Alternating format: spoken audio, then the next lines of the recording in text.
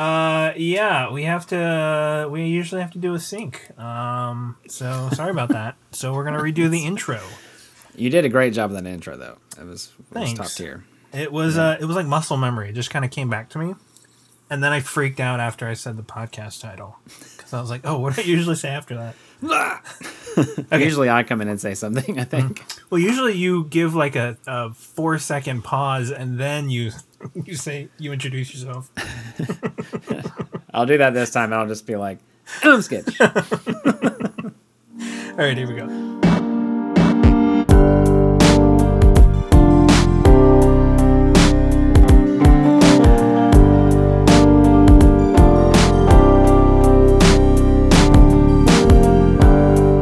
Welcome to the Every Gamer Podcast. I am Nick. Yeah, I think it's because I expect you to say more than just Nick. I don't know. Okay, anyway, do I usually say more? Do I usually say more? No, I don't know why, but it just feels weird for you not to. I don't know why. Oh, is he done? Are we going with that intro?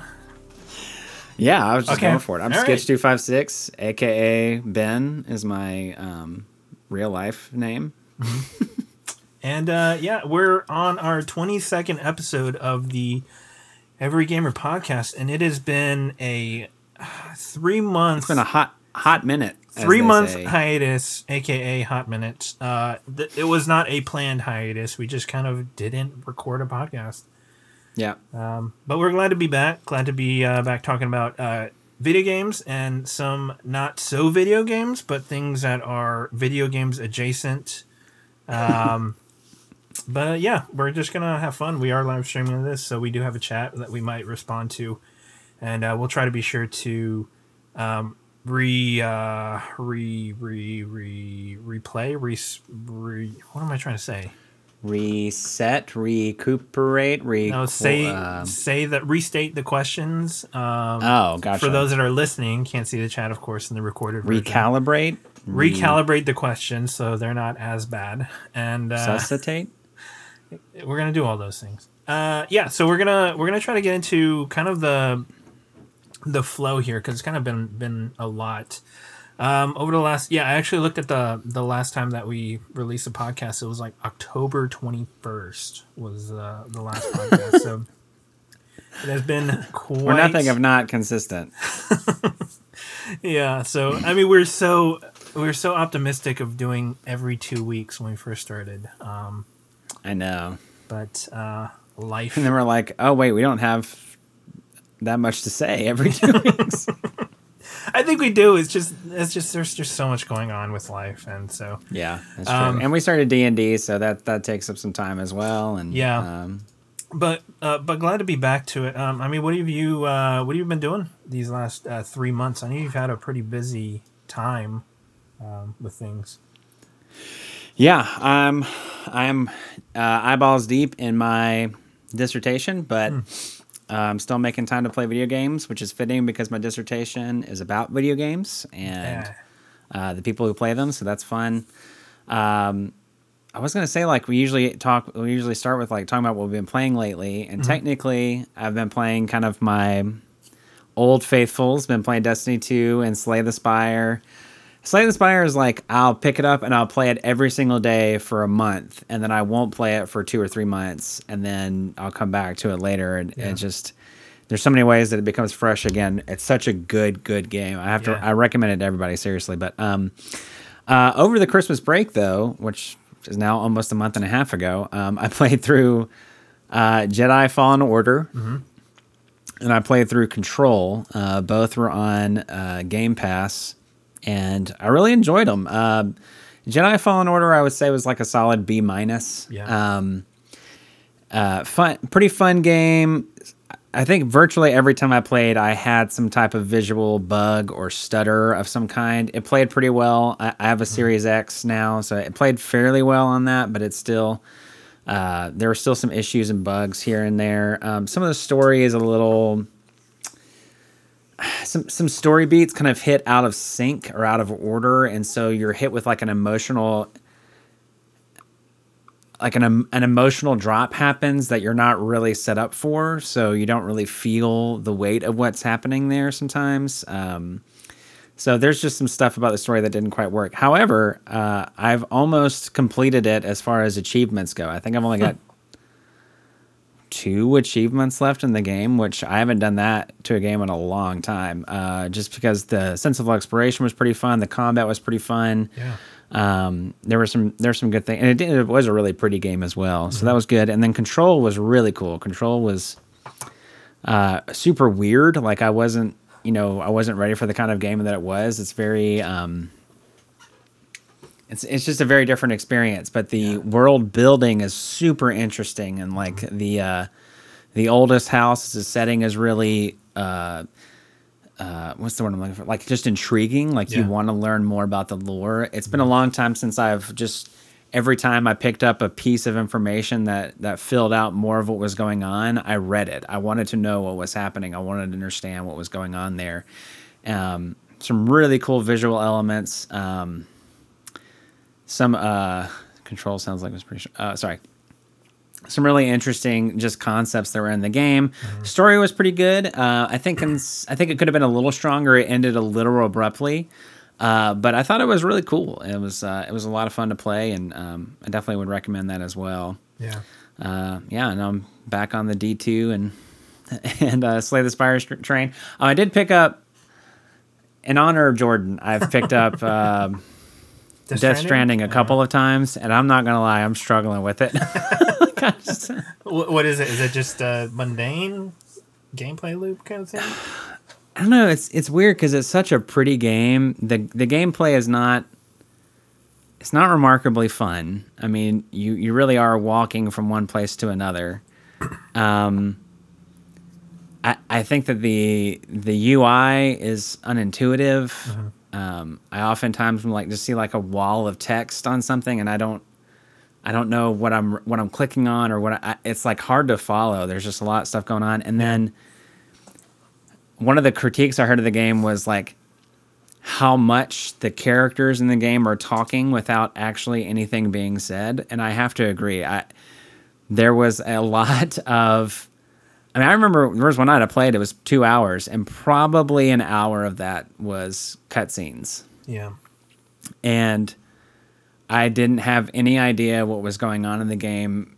Like I didn't understand what was happening any better because of that hour of cutscenes. Right. Yeah. It was just more and more and more stuff that didn't make any sense to me.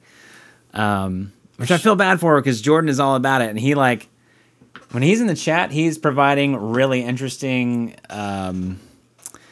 analyses of what's going on and what the symbolism is. And that helps a lot because it does sound cool. But other than that, it's tough. Honestly, I think it would have been better as a movie or a TV show rather than a video game, because it seems like the gameplay of it is secondary to the story. I'd agree with that. As far as like the mechanics are there to serve just this big overarching story, and the gameplay mechanics aren't as intriguing or enough to carry the story. They shouldn't be as drawn out as it is. Right. And so, I would love for that to be a TV show, but probably not a great medium for the story that's being told. Yeah. And I remember the last time I had that experience was Metal Gear Solid 4, but I think the gameplay was a lot more interesting then. Sure, yeah, oh yeah. And I still don't really have any idea what was going on in the story, but I was compelled to play anyway because it was fun, and I don't think I have that as much with Death Stranding. So, common thread. What about you? What have you been playing? So I've been playing. I played Destiny for a little bit. I got really discouraged because right when Beyond Light dropped, I was in it. I was like. Yeah, I was a high slot level in our clan. I was like keeping up, and then within a week, I couldn't play as much, and everybody else like surpassed me, and I've not been able to catch up since. And like I got really, really discouraged by that because I was like I had to play a lot just to gain what I did and get where I was, and then like within a week it was all gone, and then. So it was that. I think that part of Destiny is what really kind of frustrates me about it. I still think it's an incredible game as far as gameplay. Overarching story and plots are really good. But Yeah. it's really tough for me to want to continue to play that game on a daily basis, or like want to put in all the time that you need to grind and get the weapons and other things. And so, but I've actually been playing a lot more Division 2 with Elliot, and Okay. I think what they have built there is like it's really really good. Like, I don't like that the enemies are bullet sponges, and I'm really really pissed off by end game bosses, because the whole point of the bosses are, yeah, they're bullet sponges, but the whole thing is, you're building these loadouts and these skills and everything like that. Right. Right. But at the end boss, they take all that away. So like that's where the difficulty comes from, is they make it to where you can't use your skills anymore. You can't use certain What? things. Because you keep getting EMP blasted and none of your stuff works anymore. And so like, Oh gosh. that really pisses me off, because like everything you built doesn't matter. It doesn't matter anymher. Yeah. And so you essentially have to kind of like cheese the game to beat the end bosses. And I've not played the raids or anything like that, but other than that, like the I think the weapon sets, the armor sets, the exotics, everything that they have in there is really, really incredible.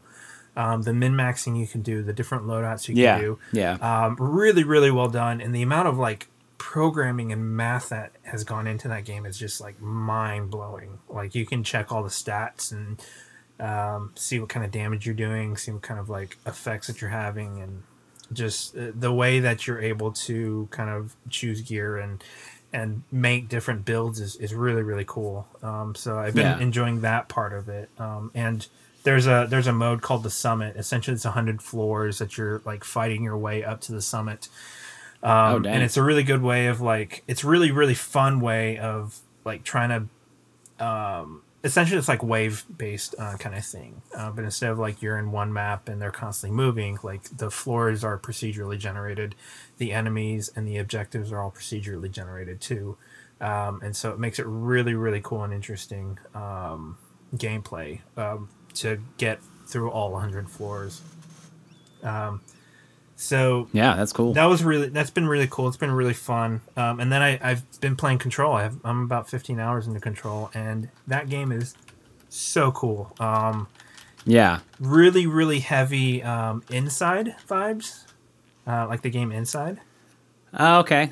Yeah, kind of that like totalitarian, like almost like 1960s, 50s like aesthetic, but also kind of a modern, like all the UI and everything, the text, everything's very modern, postmodern kind of feel, minimalist almost in the UI. Yeah, design. it is very minimalist. Yeah, I agree with that. I think the UI is beautifully done, very very very well done. None of the gameplay, none of the RPG aspects or whatever are overcomplicated. I think I agree with that. they keep it super simple. They put a lot of weight into just here are your abilities. We're not going to overcomplicate it with all these different modifiers and stuff.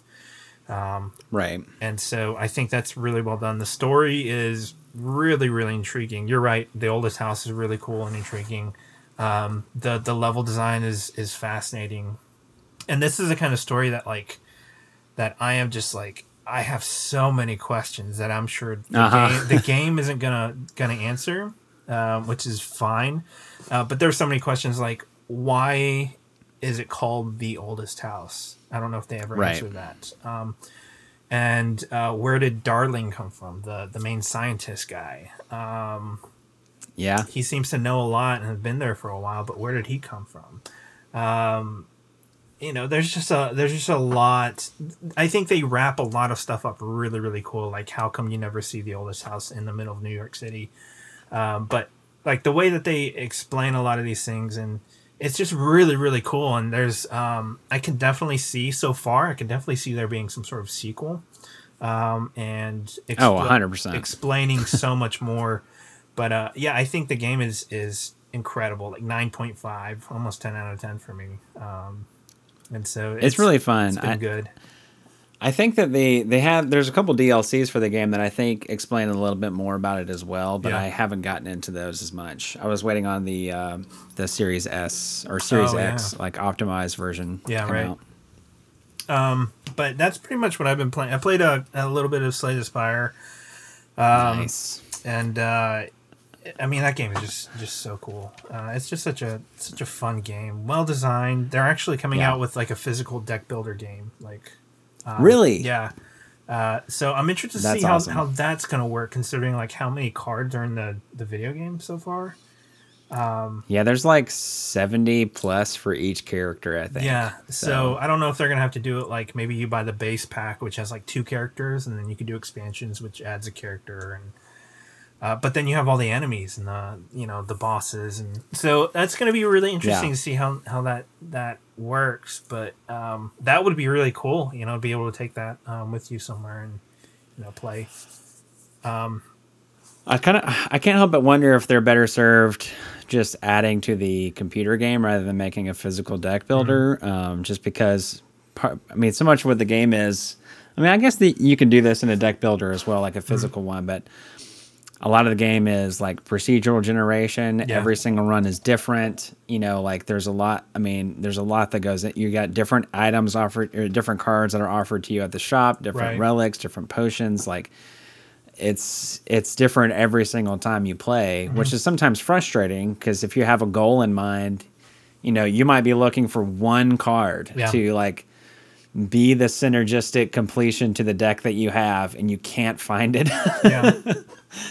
Yeah, no. But other times, like you find all the relics you need, all the cards you need, and you end up just going off, like going crazy. It's really fun. Yeah, I had a run like that where, when I got to, I think like the 3rd or 4th world or whatever it is, and there's only 3 floors, so yeah. Yeah, and so I can't remember which one I was playing, but I remember like I had an incredible deck. I had like 5 or 6 energy per round. I didn't have to discard any cards in my hand. I just like I would have a hand that would have like 10 or 12 cards in it, and I just had so many like synergistic things going on, and it was phenomenal. And then it was just like one boss kind of just wiped it, but it carried me through so many battles, and it was just really, really cool. But that is the cool thing too. Like, sorry, just say like, especially for like these different bosses, like you can have a deck that just completely destroys like regular mobs or regular fights on the floor, and then especially on the 3rd floor, there are some really tough bosses. Like there's one that's called the Reptomancer, and she's constantly summoning these floating daggers that on their 2nd turn of existing, they do 25 damage each time. Like, and she like, if you don't deal with them immediately, like 2 or 3 of them will all be doing 25 damage a piece, and she's doing like a double attack for 30 a piece. So you have to have AoE, you have to be able to control the fight, you have to have strong defense. Like I've had some debuffs, decks that are crazy, like crazy strong, and then I get to the Reptomancer and get completely destroyed. Just because like the same thing, how you can build a deck that's very synergistic. The enemies can do the same thing. And so like you have to figure out how to. Some enemies. Not. Sorry. Go ahead. Yeah, you go ahead. Not every deck works for every enemy, and that's kind of the scary thing. You might have one that's really good at debuffing enemies' attacks, but then at the same time they might have something that debuffs you or messes you up in some way, and Well, especially on the 3rd floor. Sorry, this is just very specific Slay the Spire corner time because I never get to talk about this game. But the 3rd floor, the bosses that come up are kind of specifically designed to address certain types of decks. So there's one called the Time Eater, and you're only allowed to play 12 cards before they cancel whatever your next move would be, and then they have a move that they do. So The silent, like the middle, like the assassin character, you can have a build where you play all these cards called shivs, and you can generate a ton of them, and they cost 0. And if you have the right relics and the right powers, you can do a ton of damage with shivs, but you're required to play a lot of them. Yeah. And so the Time Eater is like specifically designed to keep you from playing lots of cards, you know? And then there's another one, I think it's called the Awoken, or I can't remember what it is. It's one of the third floor bosses. Yeah. Their whole thing is every time you play a power card, it gains a strength. Yeah. So if you're playing the defect is usually pretty heavy on powers. Mm-hmm. So if you're running a really power-heavy deck, you're going to give strength to the boss every single time you use one. And so they're just really interesting counters. So it always makes for a pretty challenging fight, or a lot of the time. So I think that's what's really surprising in a little indie game like that, for it to be as well balanced as it is phenomenal and really surprising. So if the developers of Slay the Spire ever watch this podcast, well done. You have slayed the dragon. I hope that they're making. I hope that they're making all of the money, and that they just keep on making awesome games, because Slay the Spire is such a great sleeper kind of hit. Yeah. It's not. I mean, it doesn't feel like it's that well known, but it's got crazy positive reviews on Steam. I feel like everyone who really plays it. Oh, sorry, just opened up pictures on my computer. Whoops, hold on. Everyone who really plays that game has really positive things to say about it. It's really well done. Yeah, I agree. So I'm glad you're getting into it. I'm glad. I wish it was something that we could play together. Yeah, because that's kind of one of the things that I really love about video games is a cooperative aspect. I really like cooperative games. That's always been my jam. So I had a kind of a piggyback question off of the Star Wars thing. You didn't like Fallen Order as much as far as story or whatever. That seems to kind of be a running theme right now with a lot of Star Wars properties. What's the draw to it? What do you think people latch onto? What do you latch onto about the Star Wars franchise? So this is an area where I have lots of really unpopular opinions. Please vent your disdain for anything that Skitch says in the chat, and we will be sure to read them out loud. Seriously. Send all complaints to my Twitter. No, I don't have very popular opinions about this. For me, I mean, part of it is nostalgia. Like, I grew up watching Star Wars, so there's a part of me that just loves Star Wars. Yeah. Like, just intrinsically, I like Star Wars. I like the universe. Lightsabers are inherently cool. Yeah. Like, there's nothing uncool about a lightsaber. It is amazing in and of itself. Yeah. The Force is a great thing. It's just, all that stuff is really cool. So if it says Star Wars in it, I want to give it a chance. Yeah, right. And then there's like the philosophy behind it, I think is interesting. I don't agree with a lot of the philosophical underpinnings of Star Wars, but I think that they're interesting to engage with and to think through. And so stories, I think, that really I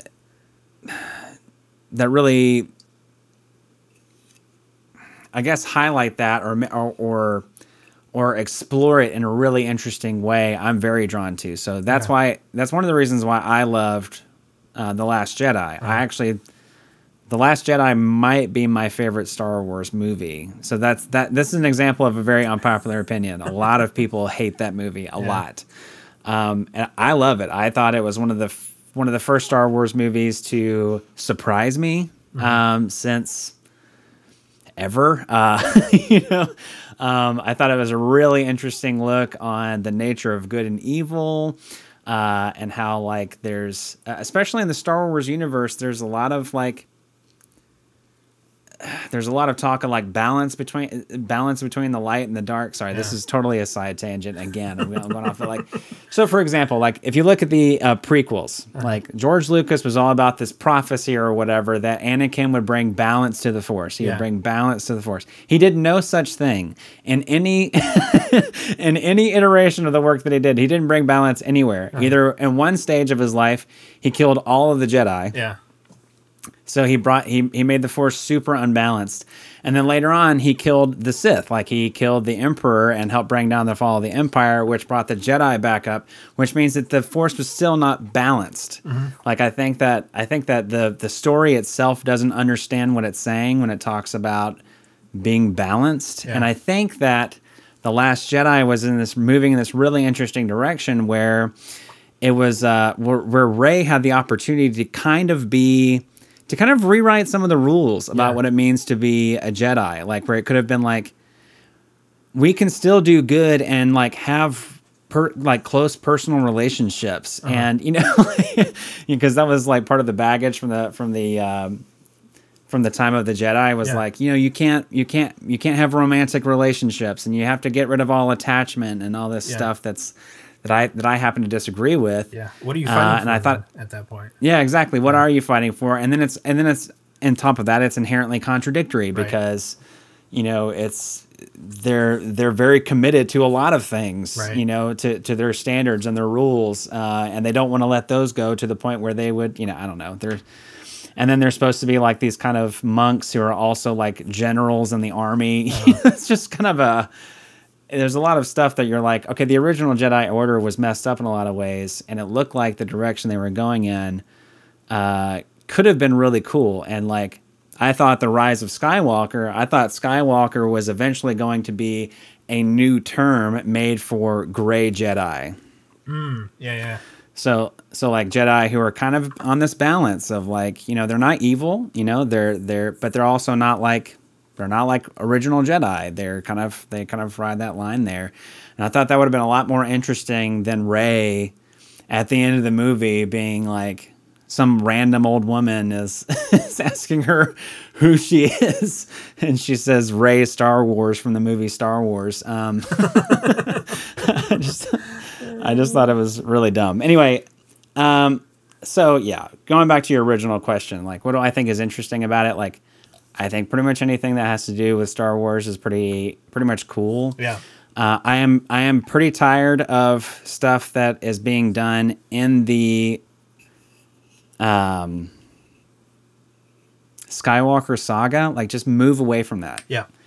Like Rogue One. I mean, not Rogue One. Sorry, someone had put Rogue One in the chat. I thought Rogue One was pretty interesting as well. Yeah. But like, as far as Jedi Fallen Order, I didn't like it because it took place. I kind of started off against it because it took place in between episodes 3 and 4. Well, I already know that this guy Cal is not going to overthrow the Empire or beat Darth Vader. Like, I already know all that stuff's not going to happen because it can't. Yeah. Right. So there's a part of me that's just like, break off. You have a whole universe to tell cool stories with. So stop going back to this area. Like, I think about Knights of the Old Republic and how awesome those games were, because you literally had no reference for anything. You just, everything could be surprising. And that's what the Mandalorian's doing. They're completely separate from the Skywalker stuff. I would agree with that up until the last episode, which I won't talk about. Yeah, I haven't watched the last. I think I watched the first 5, but then we had to cancel our Disney Plus subscription, so I haven't seen it yet. The last. Oh, gotcha. Well, if you ever need to borrow ours, we don't support that. But if you ever do, just text me. Gotcha. And you can rewatch it. And so I won't talk about it, but I do feel like they kind of veered. Like, they started off like, I don't know anything about the Mandalorian. I don't know anything about these side characters. Like, there's literally so much potential for what could happen here. Yeah, right. That could surprise me and really, really interesting. And then it seems like they kind of veered back into that. Oh, okay, gotcha. What's already known a little bit, not much, but just a little bit. That made me go like, oh, I would have liked a different decision there. Anyway, well, they did that with Boba Fett when he showed up. Yeah, so, but at the same time, like, you didn't expect him to be there, and you don't know where he goes from there. That's true. Yeah, that's very true. Yeah. I think what they have, you've said it too, is foundational stuff. The world, the universe, the kind of building blocks of that world is really good. But yeah, I think the very specifics of the story, I think, are they're too sporadic. They're not as focused as they should be.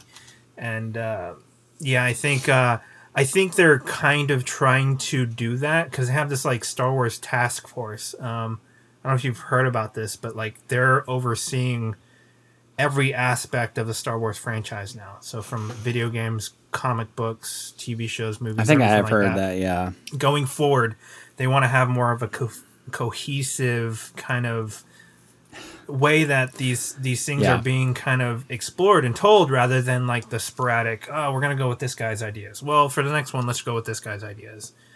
Which that ends up being kind of a nightmare, I think, for the franchise and for any fan of the franchise. 100%. I mean, that's a big problem with the last trilogy, was that there was no unifying direction. So Abrams came in, did basically A New Hope over again, but it was a fun movie and it looked great and was really good characters. And then I thought that Rian Johnson did a great job on the second movie and took it in a really different direction than you were expecting, and kind of set up all this like stuff that I was like, I genuinely don't know what's going to happen in the next movie. I have no clue what's going to happen in the next movie. And then the next movie came out and it was like, oh, we're going to retcon all that stuff from the second movie because we didn't like it, but we let him do it anyway because we had no, we have no direction that we wanted to go in the first place. So it's just, they're constantly it was going back and trying to touch and like wrap up things, and it's just not good. Like, I mean, if you're gonna do a trilogy like that, then you need to make sure that the captains is the same for the whole trip, rather than like switching out captains. Absolutely, you need somebody who has a strong vision for what they want to do. Like we talked about vision in game development early on in the podcast, and we talked about like how you have a game like God of War, who I was watching a review of it. And this guy named Dunkey does really good video game reviews, and one of the things he says was it's a game made by over 200 developers, and it comes across as one person's vision. It's unified. Everything moves in that direction. It's really awesome in that way. And then you come to something like Star Wars, and it's like it's pulled in like 4 different directions at the same time, instead of being a unified vision, which is frustrating. Well, that's kind of the main thing of the God of War, that game. What's his name? Cory Barlog. Like he's the guy. He was the one that directed the whole thing and like made sure everybody was on the same page. Same thing for the Last of Us franchise. What's his name? Neil Druckmann. Neil Druckmann. Yeah, same thing. Like these guys' names because they're the one that's helming the ship. They're the one that is making sure that it is a unified vision throughout the entire team, throughout the entire story, and that's what needs to happen with these franchises. And the thing about just to hop off on the Neil Druckmann thing, and I haven't actually played this game, and I probably never will, but The Last of Us 2, it's a very divisive game, but there's no doubt that Neil Druckmann and his crew made that game because they wanted to tell a specific story. Yeah, absolutely. And they weren't making that decision based off committee or what was going to be popular or what would sell the most games or there's like, we want to tell this story. And I've heard some broad strokes from the story, and I think it sounds really compelling, interesting. But I can understand a lot of people didn't care for it, and that makes sense to me as well. But it's just one of those things where I feel like even if I don't like where a story goes, if I can see that the director had a clear vision and had a purpose in telling that story beyond, making some money, I can at least respect it. And so, Well, I've been trying to stay away from any spoilers for that game because I do plan on playing it. But the whole idea that I can see, the whole thing was we need to cut ties with the first game so we can make the second game stand on its own, which I think is a fine idea. I think the story still continues. You're still telling this story in this world, and I think I can respect that decision, even though a lot of people weren't for it. But I mean, I think it's a good idea, and I think it won like so many awards, and because of everything, the acting, or the voice acting, the gameplay, the visual effects, the music, the sound design, everything on it is just really, really good. And so, again, it's like you have the captain that is making sure that all that stuff is on track and going the right direction, and everybody is on the same page. So that is absolutely Speaking what needs of to happen with the Star Wars franchise. speaking of a capable captain, let's talk about you, Firefly? Dungeon Master. Oh,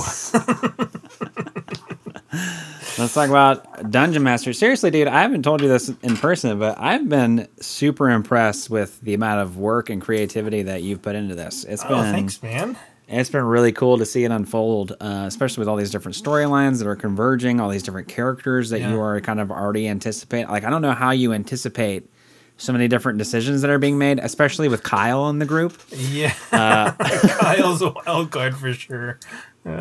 He plays. He's so chaotic neutral. It's Yeah. insane. He just kind of does whatever's next, which is hilarious. Yeah, because I'm very like I didn't know this about myself until I started playing, but I'm very lawful good. Yeah, yeah.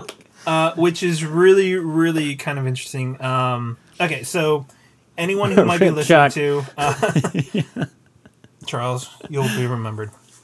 If anyone listening to the podcast, we started playing D&D. I'm DMing, Dungeon Mastering a game for Skitch and 5 other people. And it's been really fun. I spent about probably 2 or 3 months world building before I played the first session 0, I think with Jordan. And then just been building. It's apparent too. Building off of everything that's been going on. And it's always started with kind of just like a rough idea, rough plots, that sort of thing. But then, like, as ideas come, I put them down in a Google Sheets and Google Doc that I have going. And like, even if I'm driving, I'll like open it up and do like speech to text and just like word vomit ideas just onto the page. And so it's been really, really fun, and I'm super, super excited because like, you guys are hard to read as players. You guys are hard to read whether you're engaged in the story or not, whether you just like are just trying to get through it, like the video game kind of mentality. If you're not enjoying something, you just try to get through it. Or if you really are like, I want to know more about this world or this person or this thing, this organization, this town, city, whatever. And so I'm having a hard time reading you guys on that. But I'm trying to make sure that like there's enough intrigue in the story. So like when I mentioned the blue door, you know, when you guys approach the city and you had that memory flashback, that sort of thing. Those little things I'm trying to make sure are kind of. And one of my favorite was when Kyle, he had his little conversation with the guy that contacted him. You know, nobody else heard that, but you guys were able to kind of like peek in as in real life, kind of hear what's going on. And like having that story and watching his like body language and his facial expressions, and like he was not expecting it at all. And then like at the end where I mentioned like how he was able to speak to Kyle, that guy was able to speak to Kyle. You can see David, he just started smiling a little bit. It's like, oh, I've been caught. Oh no. So like, you know, he's kind of a free-flowing guy. He's kind of David is like that, but also Kyle, the character, is very much like that. Go with the flow, you know, make jokes. Yeah, we definitely noticed that. Yeah, so like now it's like he stepped in it. So what's going to happen now? Because it's not so happy-go-lucky anymore. This guy wants something back, and interesting. It's going to be interesting to see how he handles that, because this is kind of a really important thing. So I'm going to be interested. I think it's also interesting that when you get like multiple people together to do it too, because if it was like just me, like I can remember, especially now, like as I'm more comfortable playing in the character and just stepping into that world, I think I probably would do a little bit more story exploration, meeting different characters, figuring out what's going on. But you know, there's 6 of us, exactly. and you got like Kyle and Inigo are like just kill him, you know. That was such an interesting, because the party split 50-50 on what they wanted to do with him, with Charles, and at the end of it, like, Inigo just made the decision and killed him, and then like he just killed him. I was okay. So as church, what is church thinking now about that situation and about Inigo? So, I mean, Church is he's upset at the death because he I don't know. It's not that Church wasn't willing to kill Charles. Sure. Like Church was.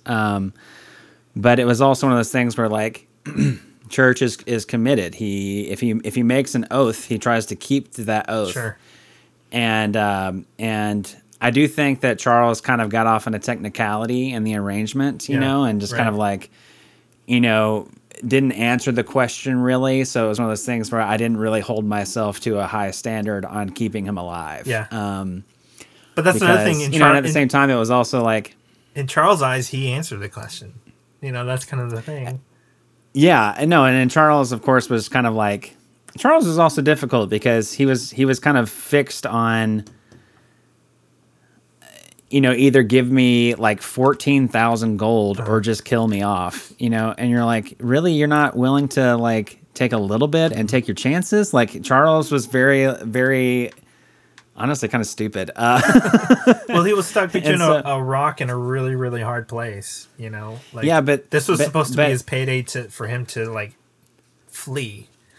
But I think a mercenary at every chance would say, yes, I will take my chances with living. Like instead of guarantee that you kill me or you give me more money than you actually have. Mm-hmm.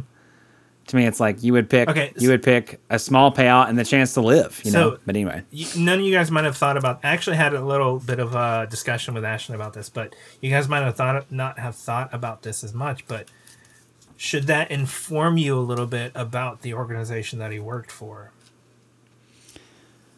I mean, I guess it might, but then of course it was like me asking him. Sorry, I know for anybody who's listening to this and hasn't been paying attention to the to the story, this is kind of specific. Tonight's like a night for tangents, I guess.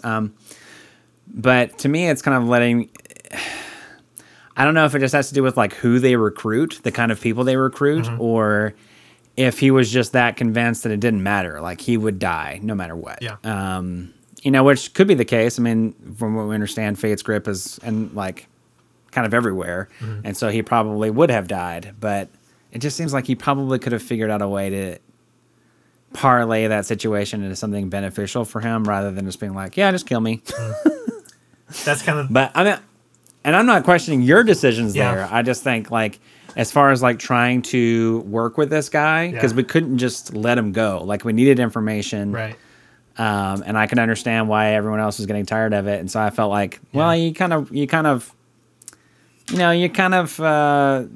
cheated your way out of answering the question, and then Inigo just stepped in and killed him. So I couldn't really do much, and I wasn't going to turn on Inigo. Right. Okay. Because I feel a better sense of allegiance or alliance with him. Okay. So did your but at the same time it was definitely not my preference. Did your opinion or thoughts about Inigo change in any way after that? I mean, not really. Okay. I mean, I guess it was like, you know, as the like Church is probably going to be aware that Inigo is going to take a different tack than him. Sure. You know, which can be really useful in a fight, but if we're trying to negotiate with somebody, not so much. Right. Which part of me is thinking, like, how much of Inigo is actually Jeff? Well, the same thing with Church. Like, I mean, that's true. Yeah. I am lawful good. Yeah. When I play KOTOR, I play as like full good Jedi because I feel bad. Yeah. I personally feel bad playing as a Sith. Right. And so I play as like lawful good, and that's how Church is turning out to be as well. You know, so it's an interesting thing there. Yeah, I'm really interested for you guys for this next session because, like, so much progressed in the last session. You guys are kind of like, I really don't know where you guys might go from here, from where you guys ended. But I was hoping that I'm hoping that you guys explore a little bit more and you guys kind of try to ask more questions about those things that I brought up, because like the last session was more about bringing to light things, and so I also think the crew might be having a hard time finding a balance there because we literally spent 3 hours getting out of a cart, on one night, versus like the next thing we got to do was have like a 2.5 hour long battle, which was awesome. And so you can kind of feel like things are moving real slow. Yeah, I was worried about that. Like I adjusted the next session after the combat thing. I adjusted session 3 based off of the first and second sessions, thinking like, okay, you guys are probably going to approach it a different way. So I need to be very cognizant about how things reveal themselves, or where things might be, or when you guys talk to people, like how much information should a person be willing to divulge, because in the video game world it's just like, all right, you just ask a series of questions, you get your answers, whatever.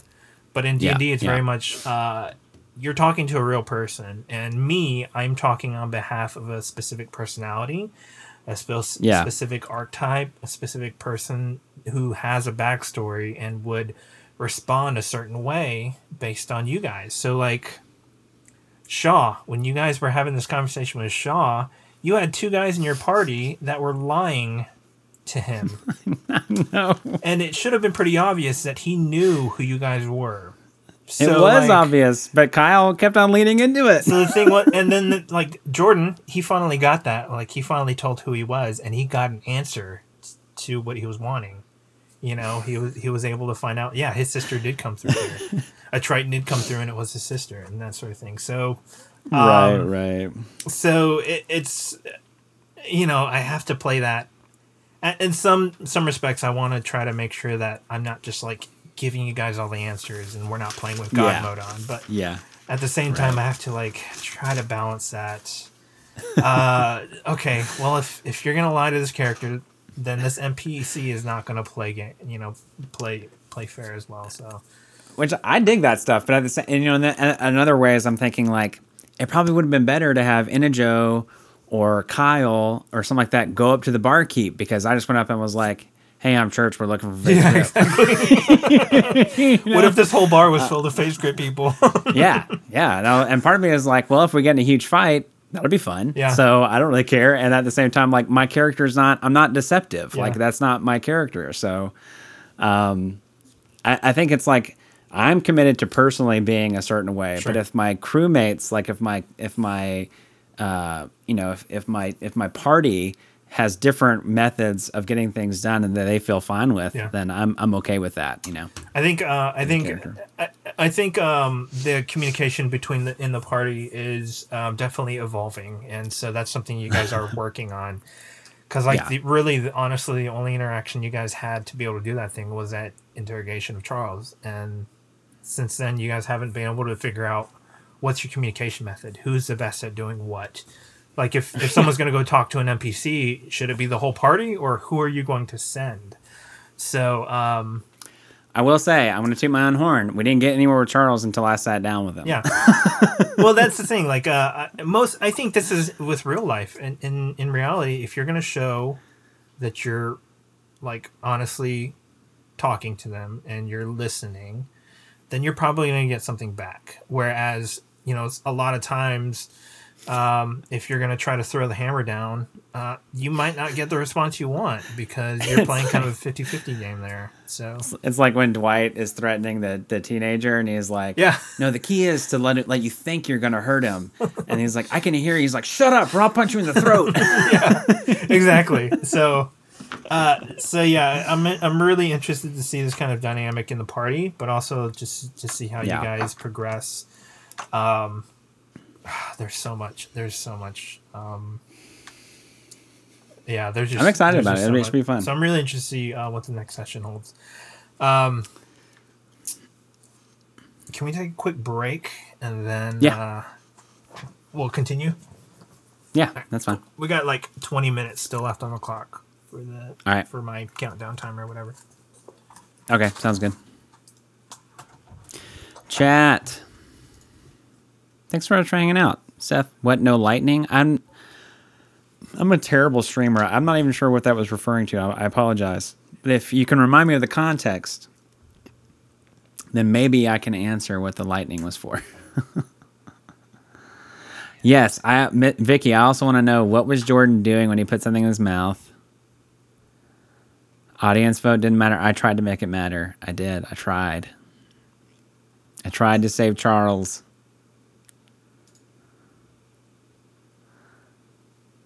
No Path of the Sith. So, like, way back in the day, right when KOTOR came out, I played 2 different save files. One was all good, the other one was all evil, and I kind of quit on the evil one. I just like couldn't keep going. But yes, I do agree that stuff is fun, and usually like I like allow myself to, but I genuinely feel bad. What the gym was that Ashton interacted with. You guys are amazing too, because you have like great memories of stuff. Oh, the thing that she picked up from the dude that was killed, right? The dude, it's like the figure killed. Like we didn't know who it was. I've gone dark like many times. It's gross. Yeah.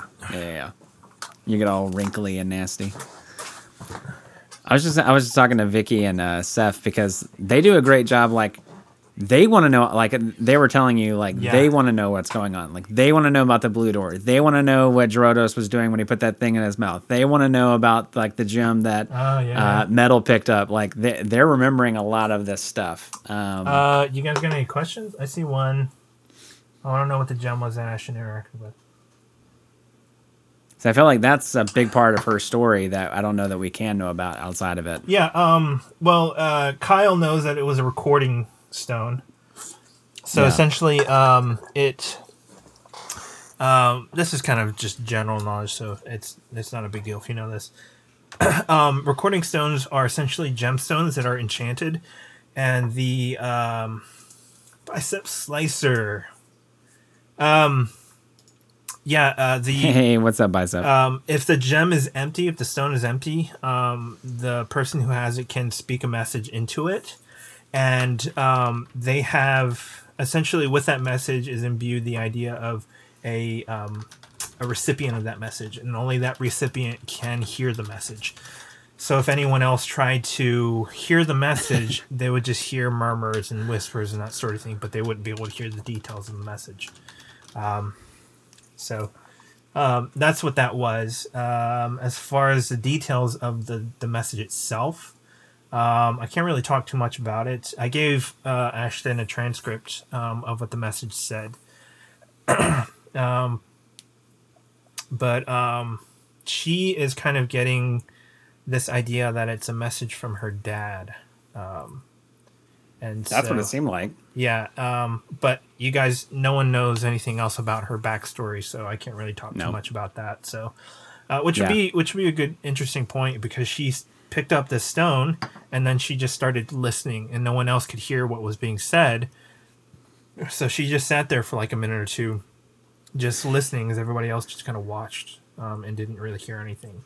So I will say it's also an interesting thing, like as someone who's playing the game, to like have heard the message, but I'm not supposed to have heard the message. Yeah, I mean, it's really difficult because like if we're all playing in a room, a lot of things change because we're playing online. But if we're all playing in a room, it would have been one of those things where I just asked everyone, "Hey, go take a break. I'm gonna play this message for Ashton."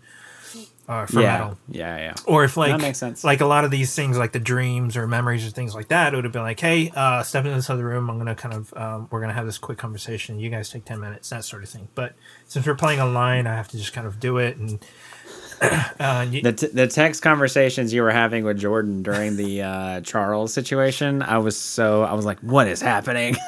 So you guys did know this. He pulled a note out of his pocket at one point. At the end of combat, after the second session. Yeah, and no one addressed it. I was like... no one addressed it. I tried to ask about it, and like no one else followed up with it. I was like, why isn't anybody else asking about this? This is clearly something we're supposed to know. I still don't know what he was thinking on it. It's one of those things where I have to split my attention if you guys text me like that. And I'm okay with doing that if you guys want to do a quick thing, and we're fine. But we kept sending messages back and forth. and that gets really difficult for me to try to balance both of those things. But yeah. he was trying to do things very stealthily, which at the same time, like, which is fine, but at the same time, like, just say it in front of everybody, and then if someone tries to address it, I just say, you weren't there, you didn't hear it, so there's no roll on it, you didn't hear it, that sort of thing.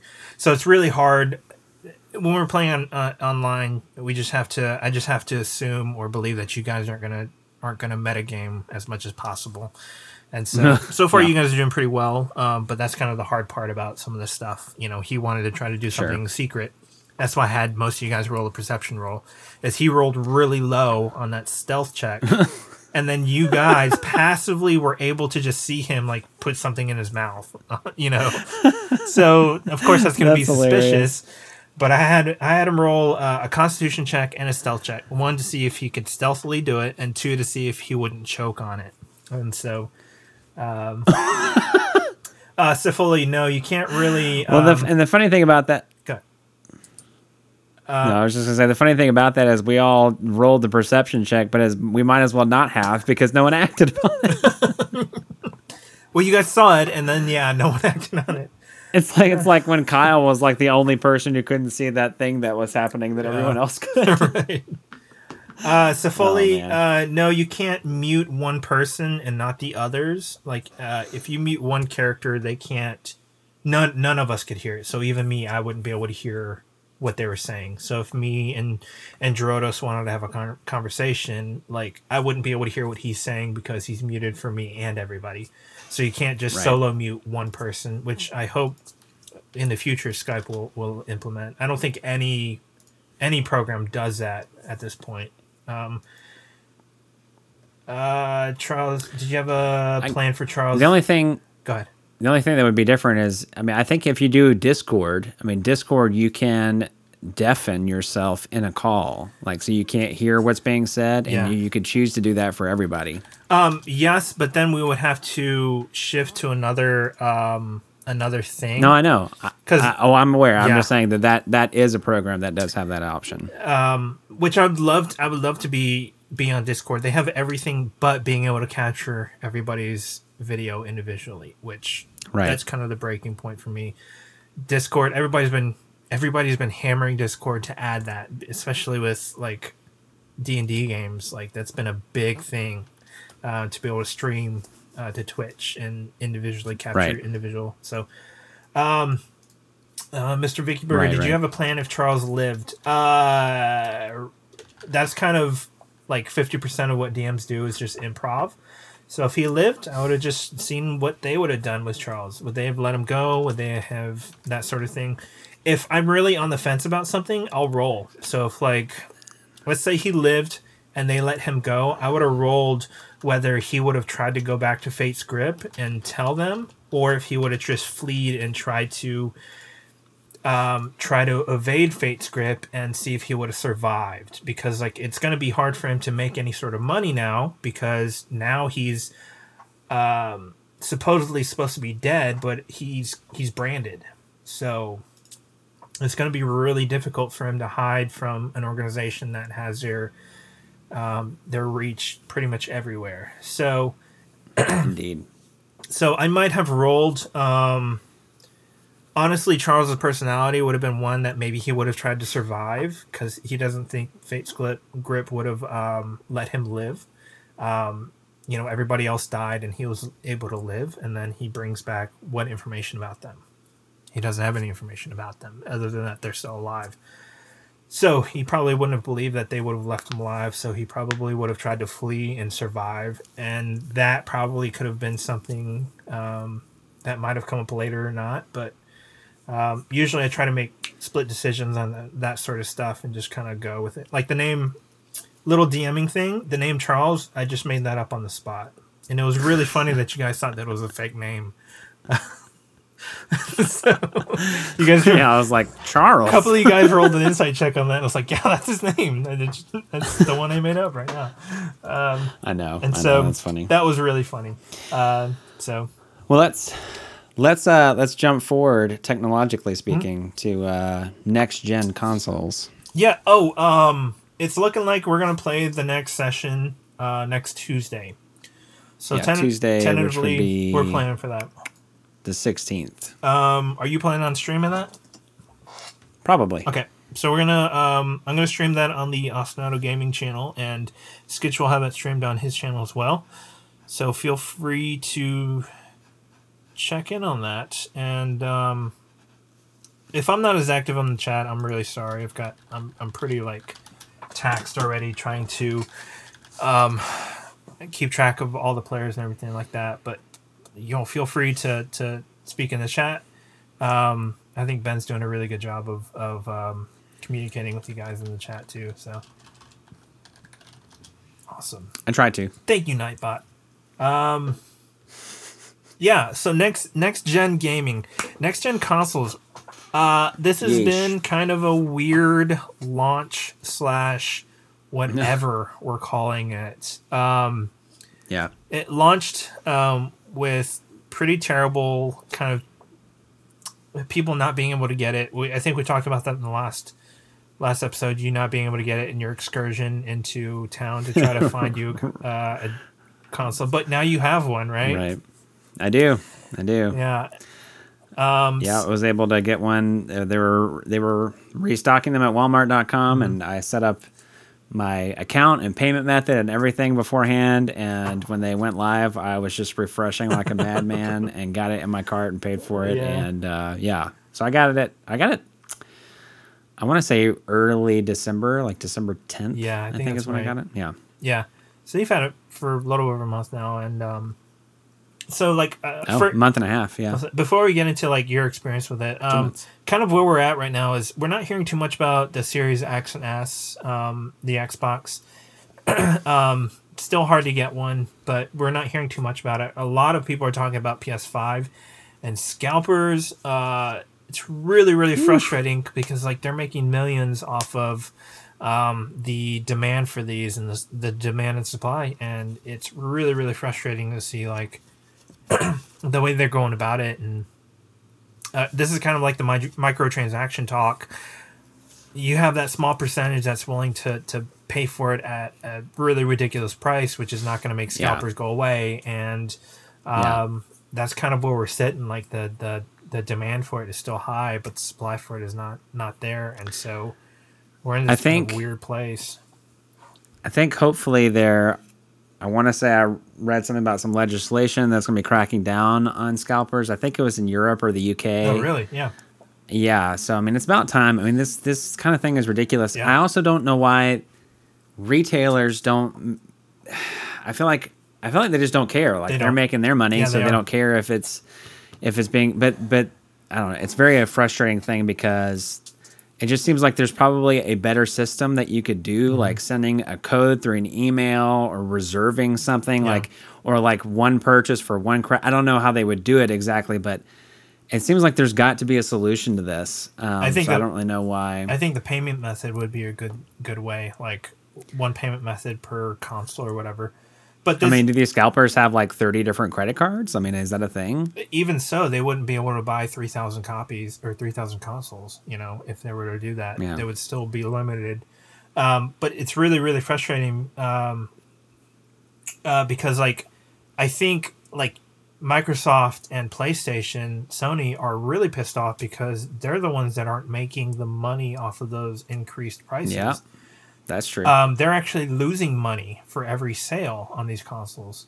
And these scalpers are making millions on it. And these retailers are the ones that are screwing over these manufacturers, which I think Microsoft and Sony, they need to cut ties with these retailers if they're not going to crack down on this stuff, because that's really, really crappy thing. Like, they're partnering with these retailers, and those retailers are screwing over the manufacturer because the retailers are making their money, but Microsoft and Sony are losing money on these products. Like, that doesn't make sense to me. Yeah. I don't know. Yeah, it's a really annoying thing. But. Yeah, and so, but the performance aspect, I think we're in a really cool place as far as performance. And what's your experience been like with the Series X so far? With with what you've been playing. I know we don't have any next gen titles out yet, but. But there are next gen versions of older titles. So, Sure. like Destiny 2 got its upgrade, and it is gorgeous. Yeah. I mean, it runs smoother on my Xbox than it does on my PC. And like I have smoother frame rates, and I think technically it runs at a higher resolution, but I don't have a monitor that can run at 4K, so I don't know. Like I think it's just at 1080p for me. But we've talked about this. I have a hard time kind of telling the difference. Like, are there 180 more P's in this picture than the other one? I don't know. Sorry, Biosub just wrote in the chat, I heard Destiny 2 might be getting crossplay. Not might, it's definitely happening. It's this year. They've confirmed it a few times. So Destiny 2 is definitely getting crossplay, so that'll be really fun to be able to play with people on PC and Xbox. I don't know how it's going to work. It might be opt-in for certain things. Yeah. It might be crossplay. Well, no, it'll definitely be crossplay between console and PC as well, because they just released some balance changes to weapons based off of the fact that console players and PC players will be playing together. Yeah, right. So, yeah, it's coming out this year. I'm not exactly sure when, but I'm really excited about that. But the game is gorgeous. I mean, it runs at 60 frames per second. No trouble whatsoever. Yeah. What I've seen in the stream has been really, really pretty. I mean, it runs it's beautiful. good. Yeah. Yeah. The motion blur is almost gone. How quick and snappy everything feels and looks. I think it looks great. Looks really, really good. At 1080 for sure. Yeah, it's gorgeous. I will say, sorry. Well, I'll talk about the positives so far I've had. The quick resume feature, I didn't expect to care about that much, but it actually is really cool. Yeah.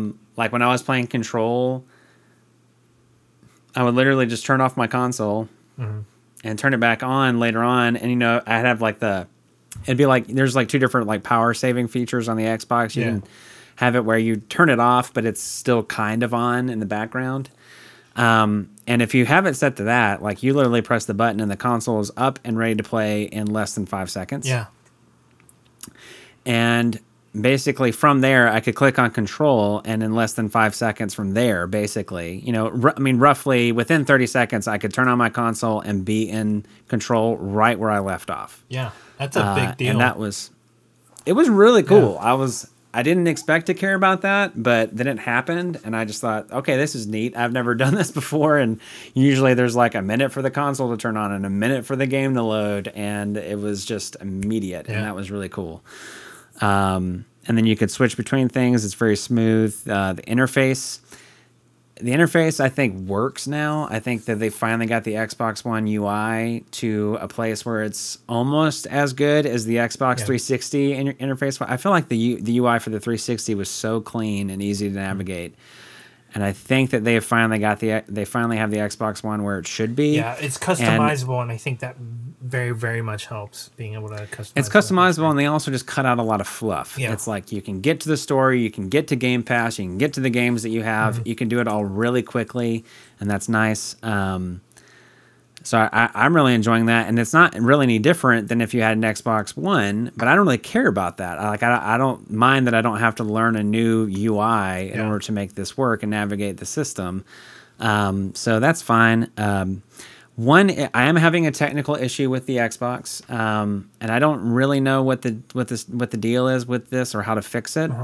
But if I'm playing and I set my controller aside for a second, if I'm idle for a little while, it seems to be like if I'm playing for a while and then I'm idle for like a minute, and I don't touch my controller or anything, my controller loses its connection to the Xbox. Oh yeah, we actually had that issue. At one point you were streaming, we were playing Destiny, I think it was, and your controller would not connect.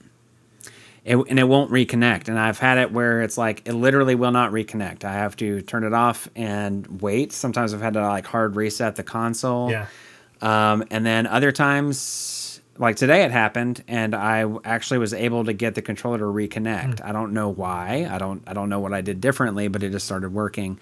I'm thinking like a wired connection would help kind of circumvent that issue, but it's definitely an issue, and I don't know where the issue is at. I don't know if it's within the controller itself or if it's within the Xbox. I've also heard that there's an update I need to have for the firmware for the controller.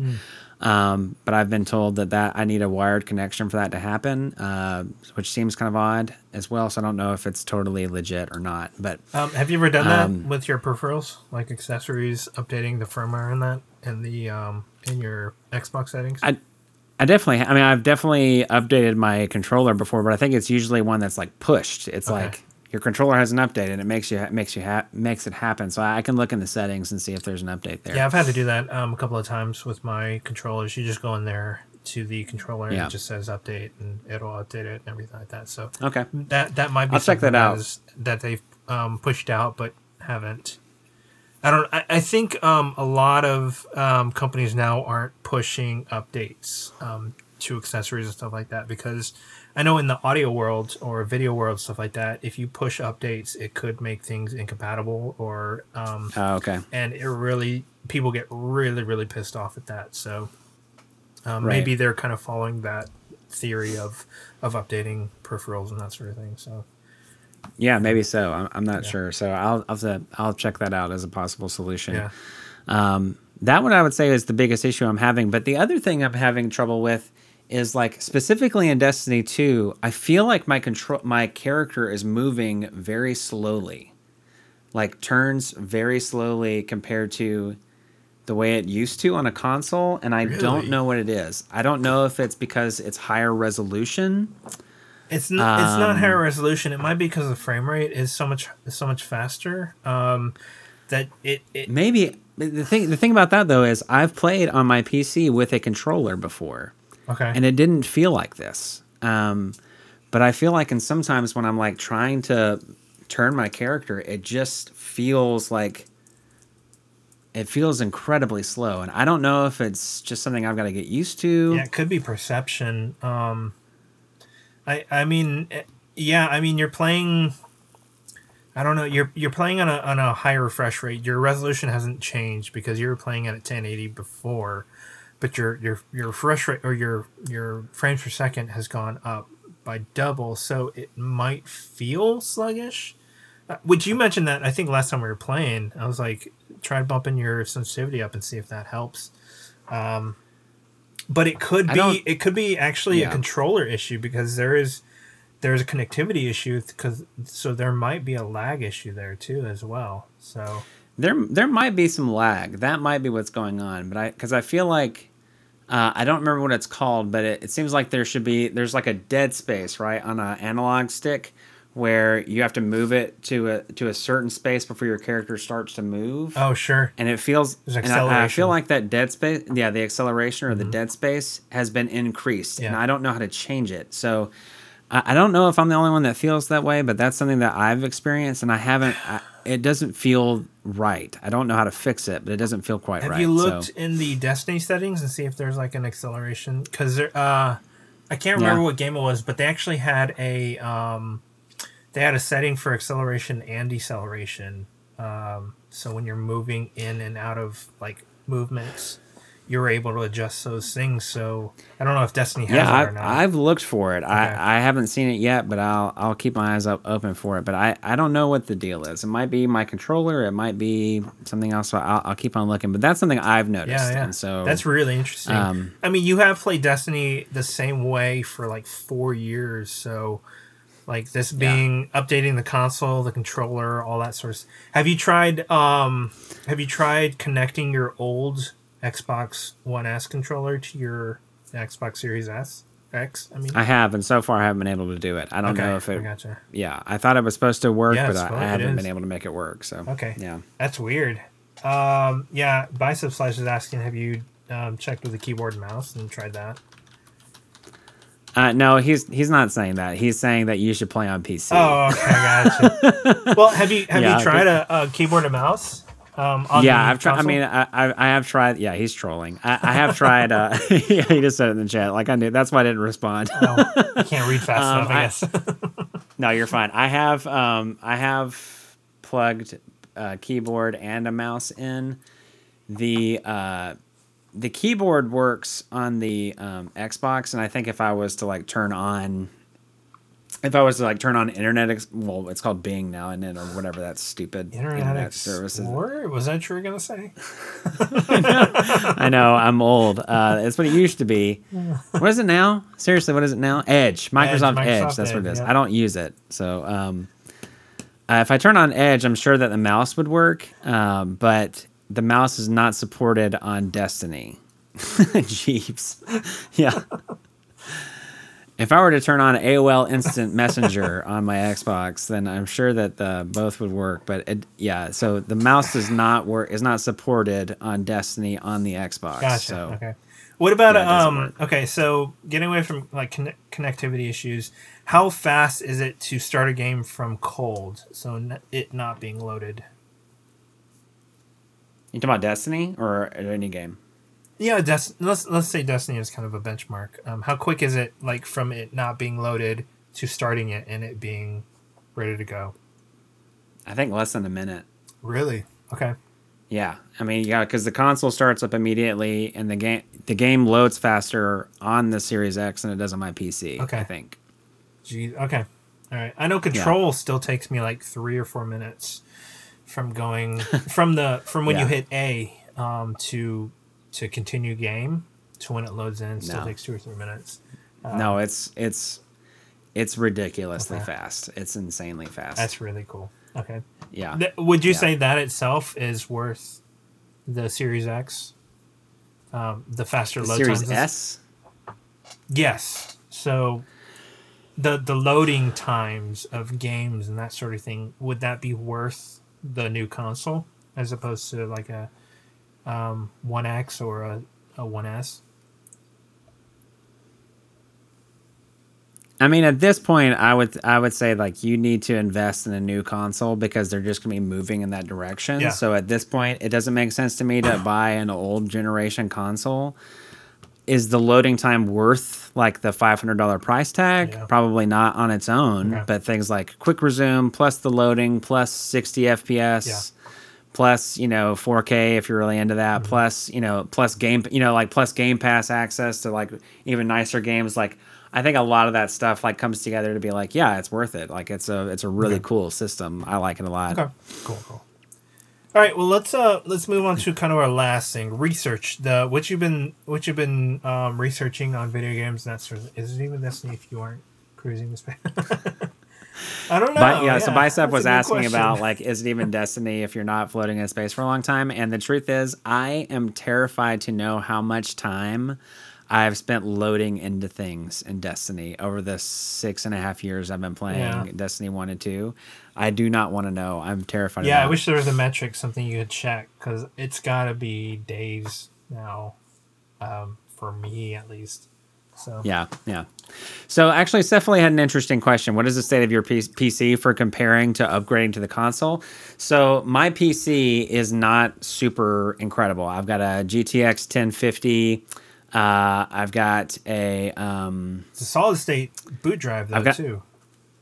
I do have a solid state boot drive. I've got an i5 as far as my CPU goes. So it's like it's good enough. Like on my PC, I can run Destiny 2 at 60 FPS most of the time. In some places where it's like really populated, it drops down to like 40 frames or something like that. So to me, like, it's nice to be able to, like, if you're looking at either buying a new PC or buying an Xbox or a PlayStation to be able to run a game like Destiny, it's much more price effective to buy a new Xbox. Like $500 for the performance you get on the game is insane. Yeah. Like, it really is. Well, I mean, if you don't care about the 4K aspect, I mean, $300 and you still get everything else. And that is pretty incredible. So yeah, definitely worth it. That's true. For sure. Yeah. Yes. So you mentioned research. I thought this was just something that's interesting because I'm looking into video game research. That's what I'm looking at for my dissertation. I collected data. Some of our listeners might have actually filled in some of the survey. If you did that, I'm very, very appreciative. But yeah, I've been kind of looking at different questions. And one of the things I found in my qualifying exam for my dissertation, so a qualifying exam in my department is a paper you have to write so that your committee will let you write a dissertation. Yeah. Excuse me. Excuse me. The qualifying exam I looked at different measures of game engagement. Yeah. So time spent playing, the content rating of your favorite game, your motivations for playing games, and the social context of play. and I looked at how those variables were related to certain well-being outcomes. So like depressive symptoms, or stress in your life, or the amount of social support you have, or your romantic relationship satisfaction, or your loneliness, or personal experiences of loneliness. And I tried to look at it from a very balanced perspective, because I think that video games in many contexts are really good and helpful. I think in other contexts they can be kind of detrimental, kind of depending on what's going on. But I was really interested in comparing those different things, because a lot of the research, I'd say the vast majority of the research that's been done on games, is that a lot of researchers have looked at the amount of time that people spend playing video games, or the content level of those games. Yeah. And usually those things are combined. It's like the amount of time you spent playing a violent game. That's tons of papers have looked at that. Sure. And a lot of them have found some positive correlations or links between playing lots of violent games and having more aggression. There's a whole other podcast we could do, like breaking down some of those papers, some of the critiques of those papers. Yeah. One thing I would say is if someone says there are no links between violent video games and violent outcomes, I would say that's incorrect. I would say that there are links, but those links are complex, right, and they're not always clear. And some of the studies that have done those are not trustworthy. Some of them are, but some of them are not. Some of them are questionable, and there are plenty of research studies that have found no link. Right. So it's complex. If you're looking at science and something is saying like one really clear thing, like science for the most part is not always in one direction, and everyone's all agreed that this is what it is. Yeah. So it takes time to look at it, and that's one of the things I like to do. I like to take scientific stuff and try and make it more approachable to people who are not constantly studying science. Yeah. But anyway, one of the reasons why I wanted to look at this is because go ahead. One of the things to kind of continually to keep in mind is that especially psychological experimentation does not happen in a vacuum. And that's the really difficult part about it is, you can take a look at aggressive behavior or aggressive games and within a specific demographic, but there's also other things that are going on that influence psychological behavior and not just those games. And that varies from person to person, which means that if you were to conduct those things in a vacuum, maybe you can come to a better, more specific conclusion. But the thing is, that never happens. Otherwise, you would be facing really severe ethical issues. And so there are some studies that have included other contexts, like peer relationship quality or parent relationship quality or socioeconomic status or things like that are correlated with violence or aggression. And so they're able to look at unique links between video games and the context of those other things. Sure. But those studies are much more rare. And even then, I think there's I could talk for a long time on this issue, but I would want to have more information laid out right in front of me so I don't misspeak.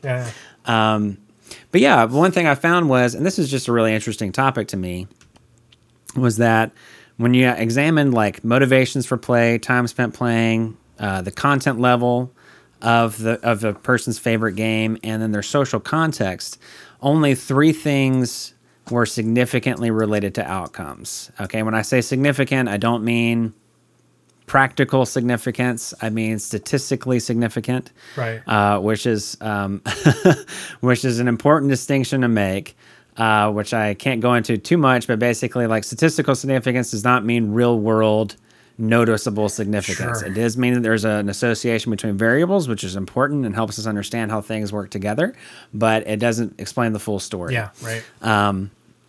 But what I found was that if you played for diversion, okay, if you played for fantasy, and if you played by yourself mostly, those things were related to poor outcomes. So diversion, when examining diversion meaning diverting from real life, that sort of thing. Okay, but specifically more like the specific items are I play video games when I should be doing other things. Okay, gotcha.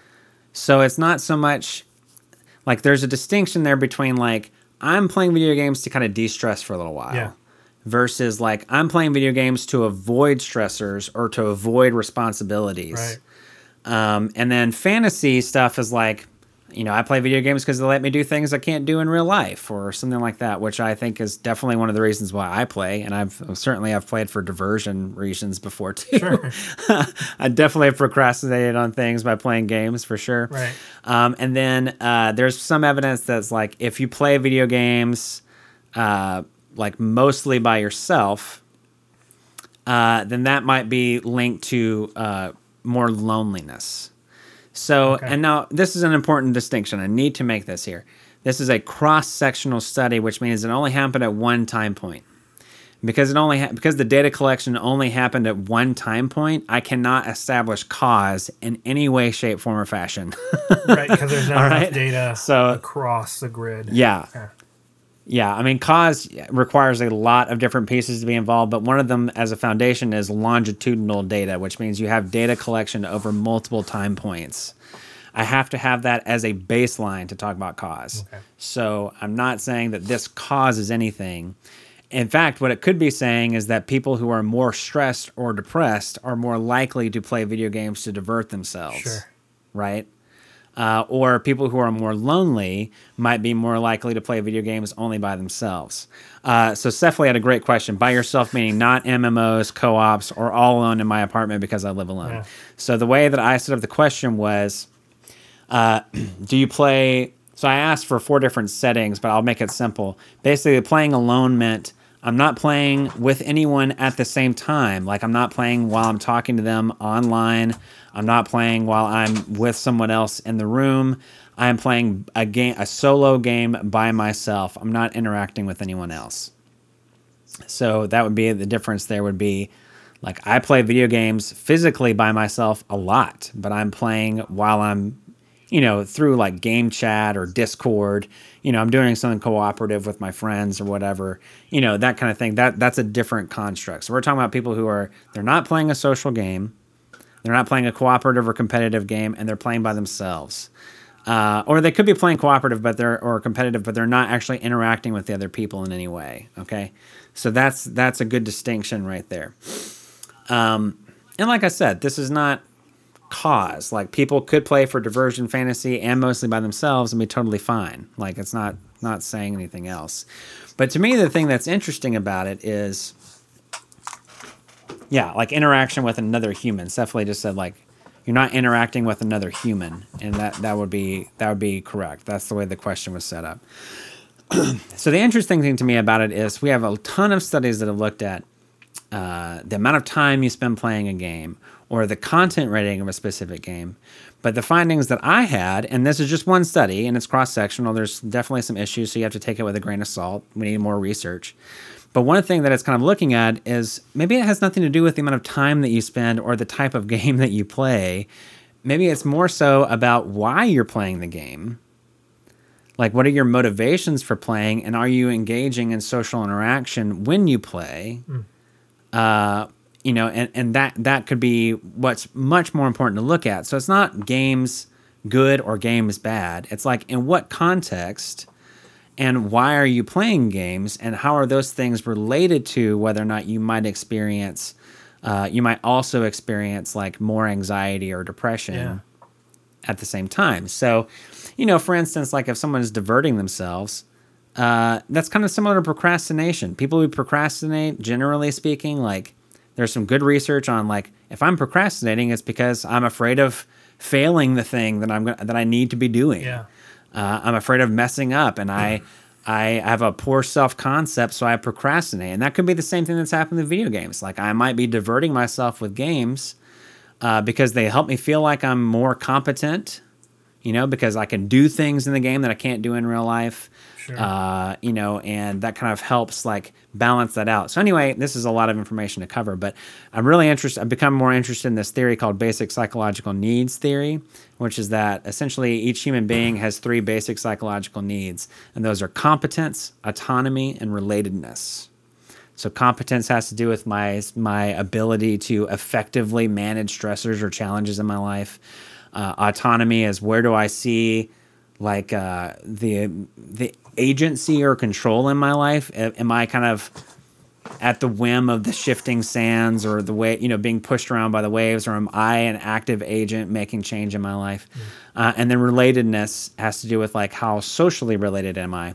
And so I think that part of what's being done is there's a paper by someone named Andrew Przybylski in 2010 when he looked at basic psychological needs theory, and he was linking that to game engagement and basically saying, excuse me, that gaming in a way that enables you to meet those basic needs is going to be related to better outcomes, and gaming in a way that thwarts those basic needs is going to be related to poorer outcomes. So if I'm gaming in a way that diverts myself from reality in an unhelpful way, then I might be thwarting my need for autonomy or competence because I'm not actually addressing the challenges that are in my life that I need to address. Right.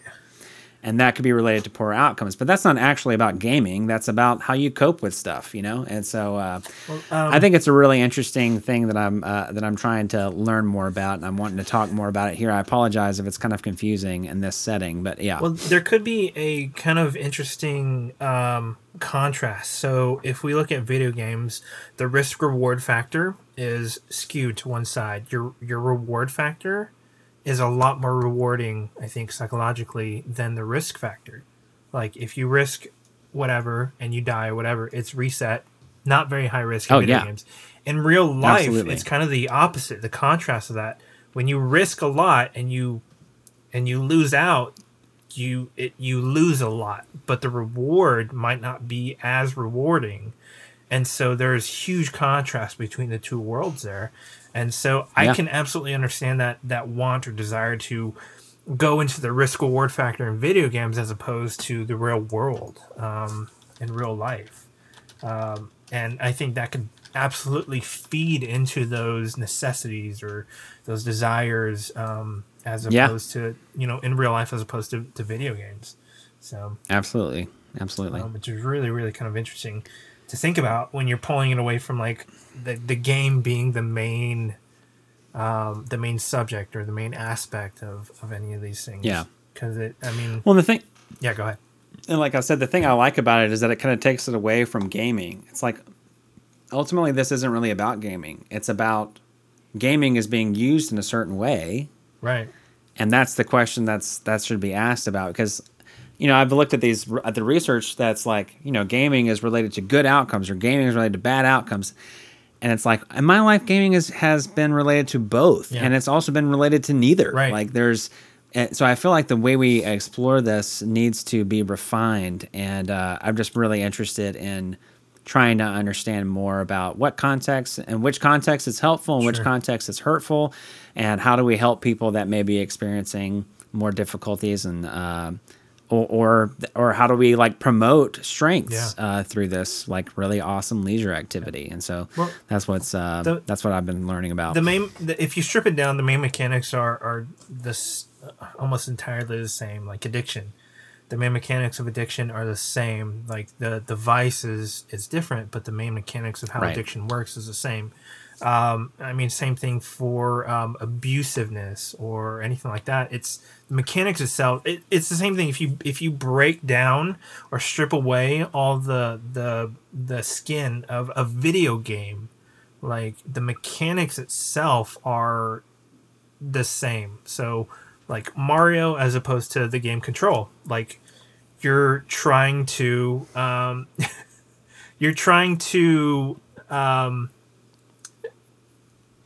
complete a specific goal, and how you do that is different, but your drive for doing that might be the same. Same thing for a lot of like God of War versus Control. It's almost the exact same game if you strip the story away, but a lot of the mechanics are the same. And it's if you can view it and strip it back to like, what is the driving force of these things or these behaviors? You're right. It's not the video game itself. There's underlying factors, foundational issues that need to be addressed. And so it's really interesting that you're kind of taking it from a different perspective than a lot of these studies. And I've tried to read a lot of these studies that you've recommended or linked to me before, and our Google Drive or whatever. I'll read some of it, and I'm just like, ugh. But yeah, I mean, it seems like a lot of the experiments come with a certain, like, this is what we're expecting, rather than like they're doing an experiment to prove something, rather than what are we trying to figure out. Right. Well, and a lot of times there is a hypothesis that's based off previous information or a thing you might think it works in a certain way, and that's a lot of what science is. Yeah. Like, you have an idea, and you collect data, and you conduct analysis to kind of prove, or not really prove. You're mostly just disproving things, right, until you get a general picture of what's happening. But that's the whole idea, is that you're setting up ideas that can be falsified by the tests that you're doing. Right. But if they're not falsified, then you're supporting the hypothesis that you put forth, which is cool. Like, that can be really cool. But it can also be equally as interesting to falsify ideas. Like, in this study that I did, yes, diversion fantasy and playing by yourself stood out. Yeah. But time spent playing, content of game, playing games to psychologically recharge, playing games for challenge, competition, arousal, social interaction, like all of those things were not significantly related to outcomes, which is also really interesting. Yeah. Like, if you think about it, all of those things are kind of telling you, well, none of this stuff is really predictive of, the outcomes that I was interested in, which is meaningful. And we're able to falsify some stuff. I'm able to look at, in this sample, it doesn't really matter how much time you spend playing. Like, and I had some people that played for a long time in this sample. Right. And so that kind of helps falsify an idea that, well, maybe it's really not about the amount of time that you spend playing. Maybe it's what's driving you to spend that time. What's the motivation for it? Is the motivation my life is so stressful and I don't know how to manage that, so I divert myself from what's going on? Yeah. Well, then that's something that people can address. Like, maybe in an intervention we could talk about that, or an educational course we could talk about finding ways to cope with stressors that are in our lives, so that games don't become an unhealthy coping mechanism, and we can continue to enjoy them in a healthy way. Okay. I think that's a super interesting thing to look at. So one last question: what's the driving force in your interest in this research? Like, personally, why are you interested in this type of research? Yeah, I mean, a lot of it comes down to that I'm a gamer, I play video games, and I've been playing for a long time, and that some of the research I've seen hasn't represented my experience, and so I want to do more research out there, and I want to understand what's happening and find a way to help people understand it. I also want to look at it from a relational perspective. I think a lot of research hasn't done that, which is something that would be really interesting to look at. A lot of it comes down to just my personal experience is not being reflected, and I think that I'm not alone in that. Absolutely. So like the biggest example I can think of is 2 years ago, the President of the United States said that violent video games are part of what's causing school shootings, right? Not just the president, but other like high-standing political officials said this kind of stuff. Yeah. Shortly after that, around that same time, I was tuning in to a week-long charity stream where 95% of the games that were played were violent. You were shooting guys, you were pirates, you were killing aliens, you were fighting on battlegrounds or whatever. Like every single game that you played, you were shooting somebody or whatever, and that week-long thing raised like $1 million to help kids fight cancer. Yeah. So it's like, here's all this pro-social, beneficial outcomes that are coming from playing games. People are interested in this, and mostly it's violent games. Yeah. So if violent video games cause violence, why are all those people not like funding some kind of like insurrection or anarchist group? Like they're funding St. Jude. Yeah. So it's kind of a thing where it's like, okay, we're missing crucial pieces in understanding how games are are being experienced in people's lives. We need to understand this better. Right. So that's where my drive comes from. It comes back to that same thing you were saying before, is it's not the game itself, it's the driving force behind the game. Like, why are you playing that game? And I think, if we approach it, any video game, like, if you approach it as a story being told rather than this is a thing I need to believe in or, follow, I think that's kind of a big thing. This is another story. Any video game you pick up, it's just another story that's being told, just the same as a book, a movie, the television series. And so, you're absolutely right. And a lot of the research that you've showed me or what I've looked up, it's very much that. A lot of my view is not reflected in those studies. It's more about trying to prove, like, violent video games cause violent behaviors, and there's no deviation from that. Does it prove that or not? And it's more nuanced than that, and especially when you're talking about psychology. Psychology is not black and white. A lot of gray areas in there. No, it's very complex, very nuanced. Absolutely. So that's really cool. Thanks, buddy. So, I was thinking maybe we should have like a science talk every episode now. Like, I can talk about a different article or something like that. But I need to call it a night here. Yeah, sure. So what's a question we can leave for those that are might be listening? Something they could think about or ponder or talk to us about. Or, I mean, honestly, like, if the science talk is something that people are interested in, what's a question you might have about video games from a science-based perspective or something you'd like to learn more about? And I'd be glad to look into that and see if there's some research I could bring. Absolutely. That's a really good one. Where can people talk to you, find you?